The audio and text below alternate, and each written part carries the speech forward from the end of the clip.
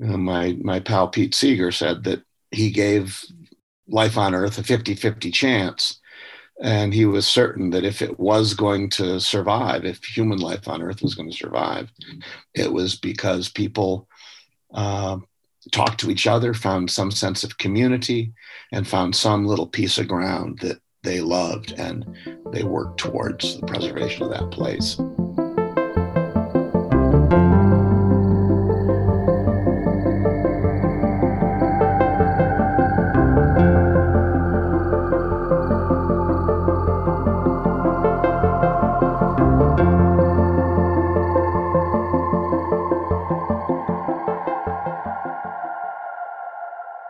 Hi, everyone. This is Cody Sanford, and you are listening to a Livable Future podcast. So, in the last few days, I finished college. I now have a degree in ecosystem sciences and sustainability from Colorado State University. I feel proud, I'm relieved, and I'm ready to move to the next phase of my life. But as I look to what propelled me to where I'm at now, I can say one of the guiding things was my connection to the Rocky Mountains. I'm still in awe by how beautiful, complex, and timeless these mountains are. Living in Colorado, I see firsthand how the whole state is linked to this ecosystem. One example of many is our fresh water supply is from mountain runoff. And this means if there's low snowpack, the whole state will have less fresh water for communities, businesses, and agriculture. Plus, the Colorado River is the main water supply for the whole southwestern United States. So when the Colorado Rockies don't have snow, millions of people's lives are affected. And that's not even to mention the impacts on the ecosystem.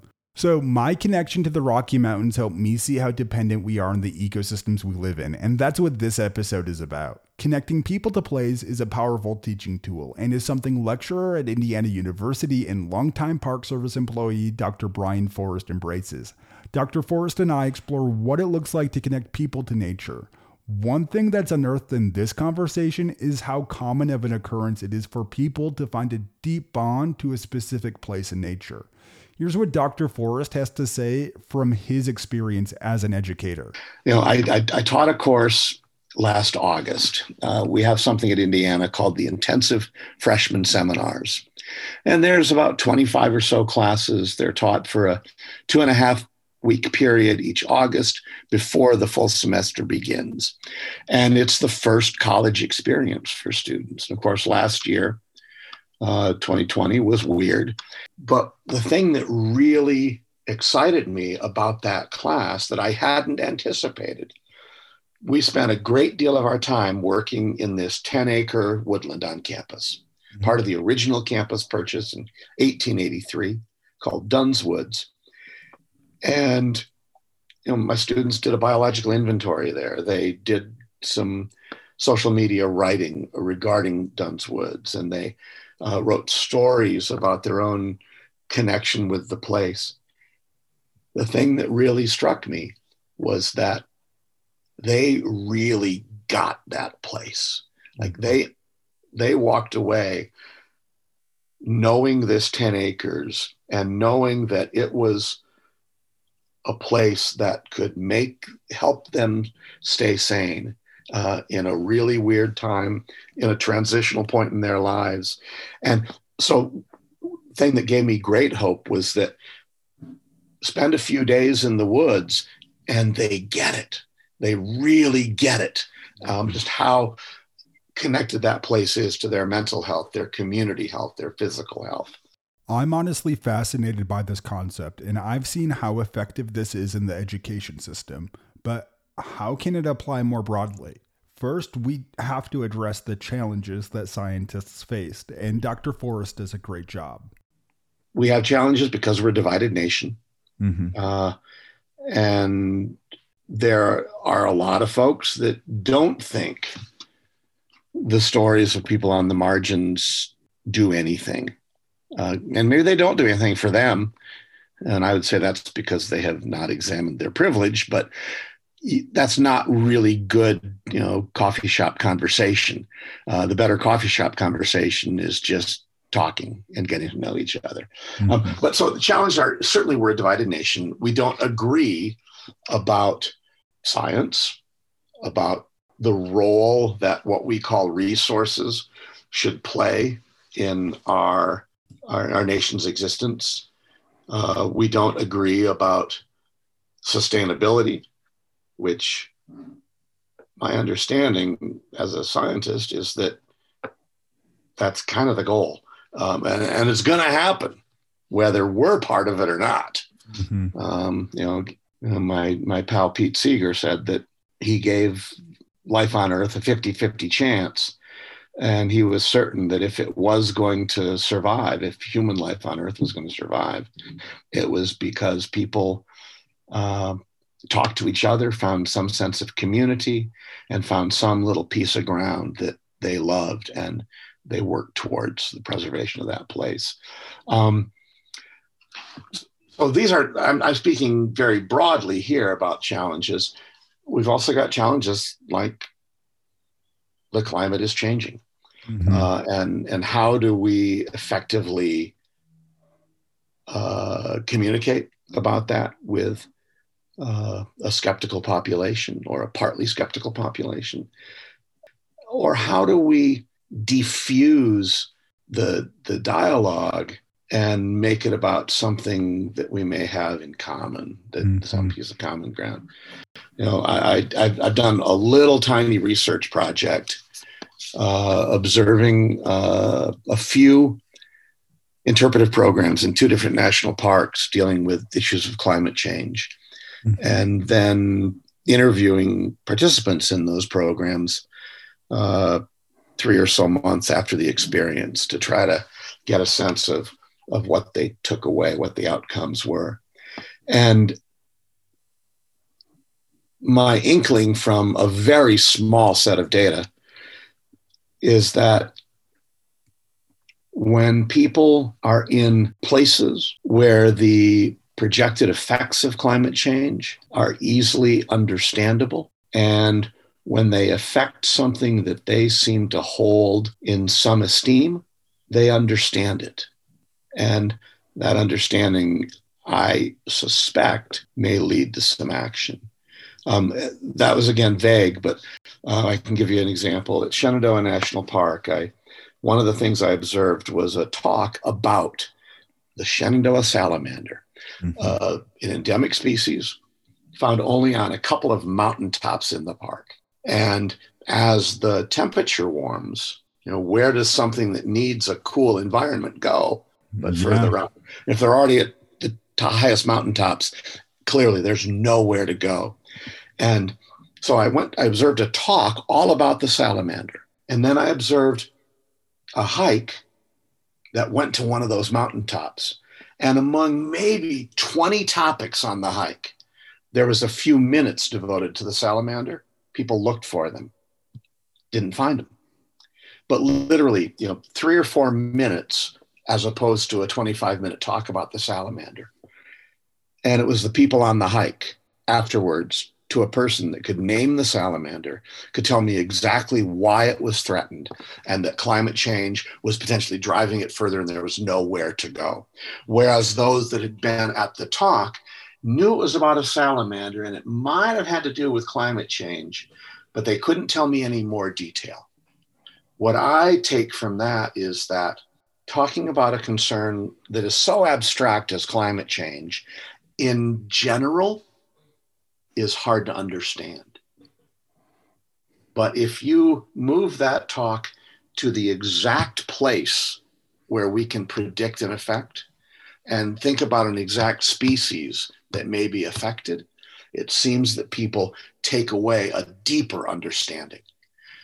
And I would say then it supports the notion of teaching in place, that we teach about Shenandoah at Shenandoah, not at Rocky Mountain. That we teach about the Shenandoah salamander in their habitat, not 50 miles down the road where they wouldn't be found.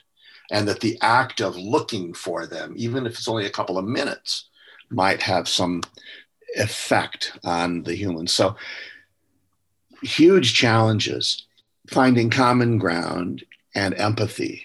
My sense was that people really cared about that salamander. Mm-hmm. I think they also had a visceral experience because everybody in the beginning of their interview, when I asked about the hike, they said, "Oh, we made it to the top." And there was something about that elevation gain of 200 feet that was really memorable. And somehow them going from low to high, knowing this salamander has no higher to go, I see that as maybe one of the sources of that empathy. My expertise, if I have any, is in this thing called interpretation or public communication in parks and protected areas. And I've done some writing on what my mentor here at IU and I call a new pedagogy for interpretation, which is based in dialogue. And I think this has a lot to do with getting people involved in their park. Mm-hmm. If we see the visitors as co-curators, as active participants in experience, as opposed to empty vessels that we need to fill with wisdom, we are inherently getting them involved by listening, by responding to their interest, to their knowledge. And so coming off less as a presenter and more as the puppet master or the choreographer of the experience. So our whole approach to interpretation is what we call two-way or interpretation through dialogue that really tries to engage the visitor, and it's a collective agenda that we address rather than my agenda of what they need to know. And so I think getting people involved can both be part of and encourage a shift of authority where it's a shared authority. And that's, to me, that's that same perspective that sets some of Muir's things to the side and says, well, he did this, but he also did this, and that's problematic. Let's open the doors to a broader audience. Let's challenge things. Let's engage in conversation. And that attitude that I attribute to Muir that says, me as a park ranger, I know better. You're not having a good experience because you're not having my experience in the park, is the same attitude that says, I need to present to you. And the attitude that says, you know what, you've got something to contribute, is the attitude that says, let's learn how to steward this place together. So it's much more collaborative. In society right now, we have many tension points which are hard to discuss. Dr. Forrest shares an example of how a connection to place can be a community meeting ground for healing and understanding.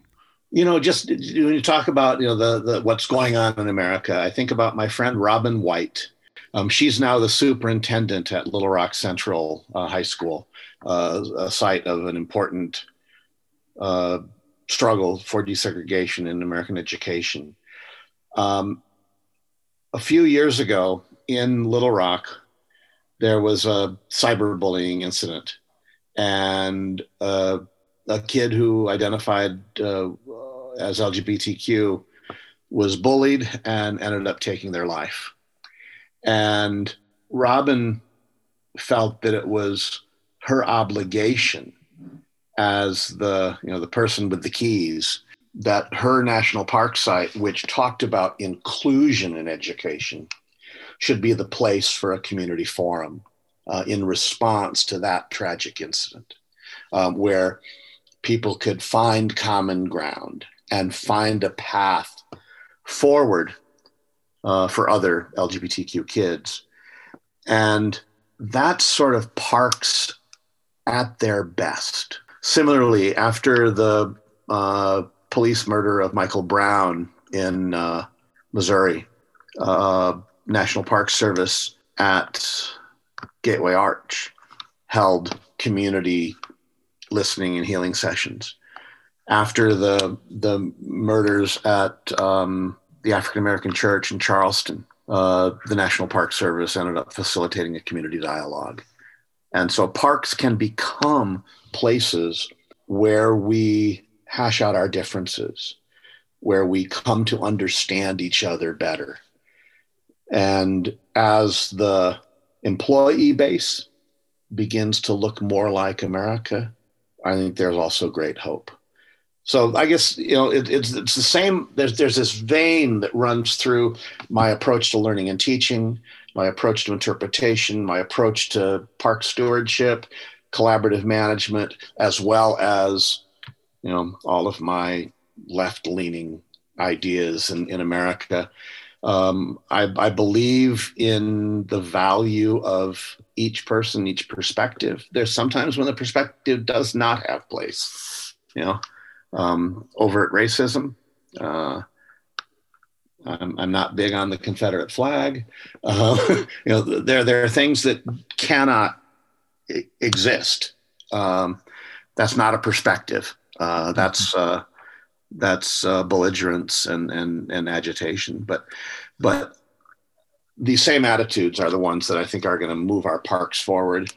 And I would like to think are going to move education and move the nation forward as we deal with problems rather than sensationalize them or shove them aside. After all of this conversation, you might be wondering how you can start to get involved with the park system. And here's what Dr. Forrest has to say. Yeah, well, there's certainly lots of ways. There's lots of volunteer opportunities. Go to volunteer.gov and see what you can scare up. When I've worked as a ranger, and to many people, I look like someone who they would imagine being retired from some other career, something I will probably never experience. But so they would see me and say, "Oh, you must be retired. I've always wanted to do this." And my response is, it's never too late. I've got a friend, Betty Reed Soskin, who will turn 100 before long, and she is currently a permanent park ranger. Very cool. At Rosie the Riveter World War II Homefront National Historical Park in California. So volunteer with other organizations that do nature, do stewardship, do service. That's a really critical one. As we end, Dr. Forrest gives his reasons why he remains hopeful for a bright future in America's park system. The fact that we are making progress, that we now have 423 units in our national park system. The most recent is the Medgar and Myrlie Evers National Historic Site, the home of civil rights icons. We also have added amazing sites to our park system that gives me great hope. Cesar Chavez National Monument, the first site to really commemorate contributions of a Latin American person. Of course, places like Brown versus Board of Education, National Historic Site, and Little Rock Central High School, sites of desegregation and education. Brown was one of my dissertation research sites. And then, of course, Stonewall National Monument, the site of, as President Obama said, a riot that turned into a movement, and the national park site that currently is the one that commemorates the struggle for LGBTQ rights. So we're expanding our system. We're expanding our sense of what heritage is. And when I hang out with young people, it's like, well, of course we're doing that, as opposed to, oh, hide the children. It's just, of course we should do that. And that's what gives me hope. One point I want to emphasize is that we won't agree on everything. But I think if we find a mutual love for a place like the Rocky Mountains, it can help focus us on what is uniting us rather than what's dividing us. Dr. Forrest details many examples of how this connection to nature is powerful for healing, learning, and uniting people. We really appreciate all the wise advice he delivered as a guest on our show, and we hope he comes back in the future. Please remember to follow the Livable Future podcast wherever you listen to podcasts and on social media. I hope you have a great rest of your day, and thank you for listening.